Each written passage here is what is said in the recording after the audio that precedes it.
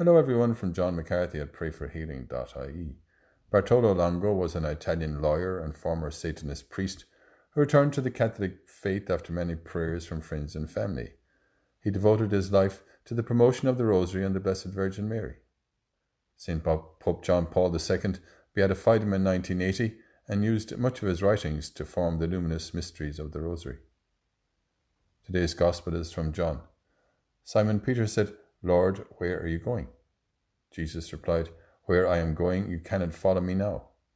You will follow later." Peter said to him, "Why can't I follow you now? I will lay down my life for you." "Lay down your life for me," answered Jesus. "I tell you most solemnly, before the cock crows, you will have disowned me 3 times. Lord, you had tough times to bring us the truth. For all the times we have failed, help us, like Peter, to overcome our disappointments and rise again.